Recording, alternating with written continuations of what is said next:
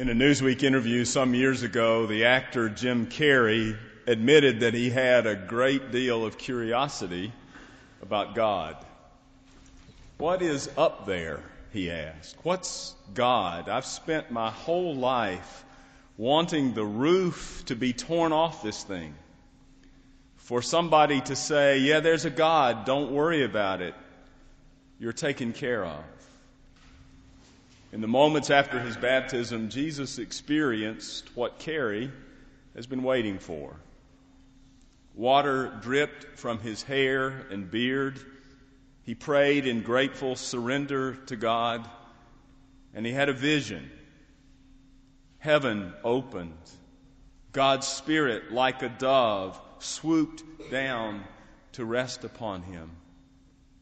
And Jesus also heard the strong, tender voice of God. You are my Son, the beloved. You are my Son. I love you. I am well pleased with you. A vision and a voice. Now, Jesus had this experience on the threshold of his public ministry, and it was the energizing and stabilizing center of Jesus' life from that point on. The vision sharpened his sight and insight. He saw God everywhere and in everyone. In the grass and the flowers of the field, in a cool cup of water and the flicker of candlelight, in crusty bread and deep red wine shared around the table, in the face of a stranger, in the sores of a leper, in the tears of the guilty, and in the playful dance of a child. The vision made him able to see God everywhere. And the voice tuned his ears and his heart to hear God's whispers around him and within him. In the songs of birds and the lapping of waves against a boat. In the words of Moses and the songs of the book of Psalms, in the pleas of the desperate, and in those prayers which arose from his own heart. The voice helped him to hear God everywhere. And his experience in the Jordan that day gave him the courage to do what he did, to challenge the status quo, to speak up for the voiceless, to show compassion and welcome for the marginalized. The vision assured him that no matter what happened, God was near. And the voice promised him that whatever trouble he faced, he was God's own beloved child. Now, whether we know it or not, I believe that all of us yearn to see what Jesus saw and to hear what Jesus heard. We yearn to see heaven opened. In other words, to know that there is no separation at all between us and God, and to trust that we aren't alone and on our own. And we hunger to hear that we are loved, to feel that our being in the world is a cause for joy, and to rest in the assurance that all shall be well. And if our yearning is not met, and our hunger is not satisfied, then we will live in fear and anxiety, feel ourselves diminished by shame and guilt, and carry the burden of emptiness and meaninglessness. We learn from hard experience what the aging folk singer Nick Lowe was right to say. There is nowhere to run from what lack of love has done. Lack of love has brought the earth itself to the precarious brink of crisis. Lack of love has divided God's one human family into warring nations. It has left millions starving around the world. It's lack of love that keeps homeless people on the streets, lonely people in isolation, abused women and children in the shadows. Lack of love sends a 6-year-old child to bed in tears, not with lullabies in her ears, but with the sounds of slamming doors, screaming voices, and then frightening silence. Her last thought before falling into a troubled sleep is, will Daddy be here in the morning? Lack of love pushes a man to do whatever he can to earn the blessing of his father. He plays sports he doesn't like, marries a woman he doesn't love, pursues a career for which he isn't suited, and adopts opinions which aren't his own, all to get his father's approval. But no matter what he does, it's not enough. It's never enough. It will never be enough. He won't hear because his father never heard. Those words that they're both desperate for someone to say. I'm proud of you, son. I'm proud of you. I love you. When Anne Lamott was a little girl, she had kinky, almost white hair. And her schoolmates made fun of her over her appearance. She said she was often the victim of drive-by shoutings. She admits that well into middle age, she's still haunted by those voices.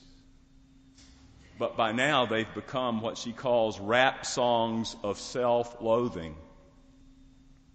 The list of all the things she doesn't do well, all the mistakes she has made over an entire lifetime. Any of you, might not be a rap tune, but any of you know that song that plays with the list of all the things we've gotten wrong? All the things others have shamed us over. Several years ago, after a long day on the road and at a denominational meeting, I stopped at a not-so-good restaurant near Gastonia, North Carolina, for an evening meal. The meeting had been difficult. I was exhausted. It was really late. In fact, it was so late, I probably should have just stayed on the road to Asheville and skipped supper. But I was sleepy and thought some tea, some coffee might help, and I'll stop here in Gastonia and eat. But pretty soon, I wished I had just stayed on the road. Because one booth over from me, there was a party, actually more like a gang of 6. 4 chronologically grown men, more about that in a minute. A young woman and a very young child, maybe 2. They were all loud. By the way, I stayed in the Holiday Inn last night, and the Tough Man competition was at the nearby.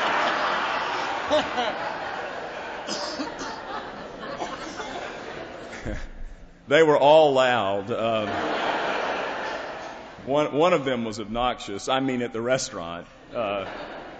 He was young, 24, 25, big and demanding. You know, he was the kind of guy that every time the frazzled waitress came by to ask how things were, he found some reason why they weren't right. He always needed something else. He enjoyed barking orders at her. He seemed to like watching her try to get it right when it would never be right for him. In a high chair next to him sat that tow-headed toddler boy. It was way past this little fellow's bedtime. So understandably, he started to whimper and cry. And in response, this father tossed just tossed some food over onto the tray of the high chair and told the little boy to shut up. And this little boy's crying, of course, grew louder instead. The dad's face flushed with anger. And trying to diffuse a budding crisis, the man seated across from the dad asked, "Do you think the boy just might want to be held? It's late after all."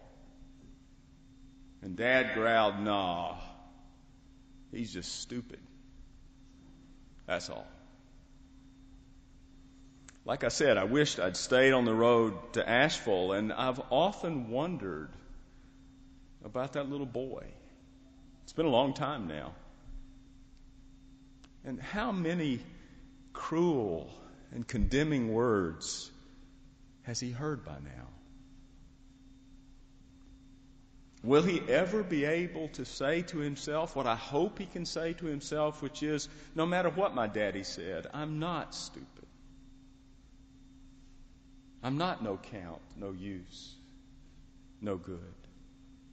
The odds of his being able to say that to himself, the odds are steep against him. I tried. It was hard. But I tried to muster a little empathy for that young man who lashed out at his own boy. Now, I can't say on Sunday morning, and should probably never say, the words my feelings initially took. But after that, I tried to muster a little empathy for the young man. And I only got close when I wondered, had there been a time, maybe 20 years before this late night in Gastonia, when he'd been sitting maybe at a McDonald's restaurant somewhere, hungry and tired and crying, and had his father said to him something like, "You better quit your whining, boy, or I'll give you something to cry about." Would he, could he, the father of this boy, would he ever be able to hear a different voice? Would he ever hear a voice which said to him, "You don't have to be tough to be strong. You don't have to be in control to be respected. You don't have to hide your fears and your hurts to be a man. You're loved after all. You're loved. Now. Always." Could he, would he ever, the father and the child, would they ever be able to believe that they are children of God? Can you? Can you trust that you are God's cherished daughter, God's treasured son? Most of us have a difficult time, frankly, affirming and trusting that liberating truth. Because, to be quite honest with each other, we have a hard time with it because we know too much about ourselves. We know about our fears and our failures and our regrets. We know about feeling that we aren't enough, that we're not good enough, smart enough, pretty enough, handsome enough, strong enough, cool enough, not enough. We know about that feeling of being inadequate and not enough. And we know, we can see it all around us, what our culture says about what it means to be a worthy human being. And according to the standards we see all around us, we just don't feel like we measure up. So we think before we can be loved, we need to lose weight, get a better job, move to a nicer neighborhood, drive a sportier car, get sober, have whiter teeth, land the lead role in the school play, be a star on the team, fix everything we've broken. and guarantee the happiness of everyone who counts on us before we can be loved.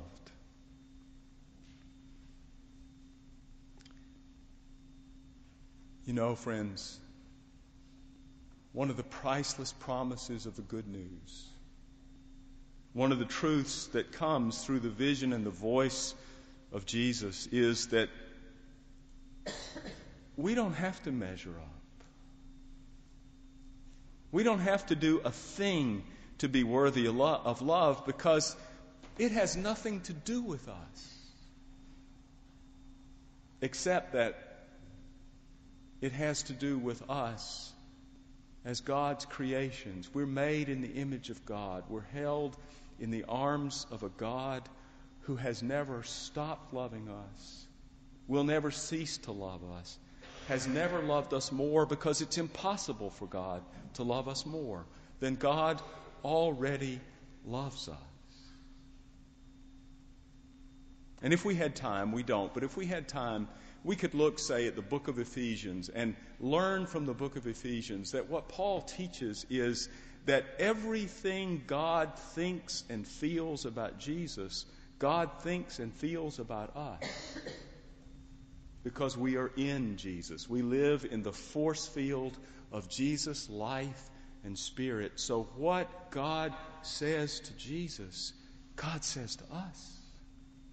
What God feels about Jesus, God feels for us. To paraphrase the great theologian Karl Barth, God has chosen us all in Christ, and at the deepest level, we are all called Jesus in the eyes and by the voice of God. This takes my breath away, friends. That God feels about us the way God feels about Jesus.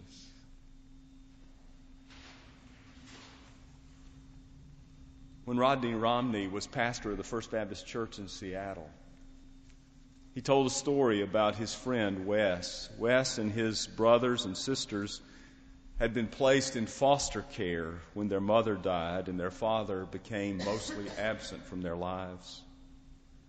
Later, a physician and his wife adopted Wes. It was hard for Wes to trust his new parents, and he couldn't believe that anyone wanted him just for himself, he said, since no one ever had. One day, this was some years ago, one day Wes went with his adopted father, who still made house calls.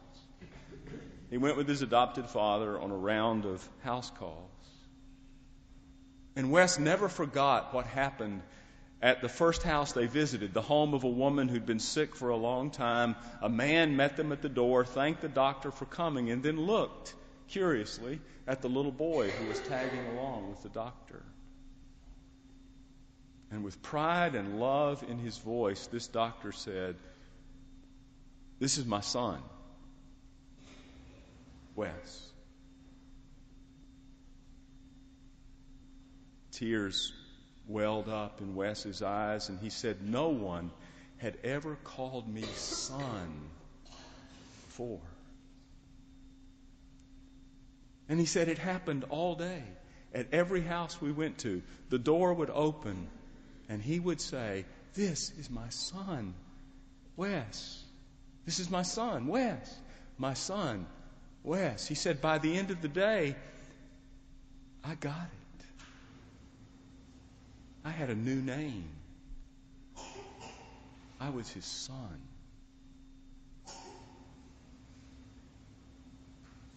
And so because of Jesus, friends, God introduces us every day to the world. This is my boy, my son. This is my girl, my daughter. I'm proud of him. I'm delighted in her.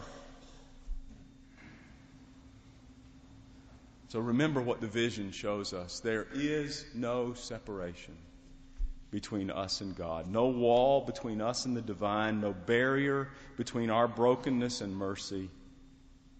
no boundary between our sin and God's grace,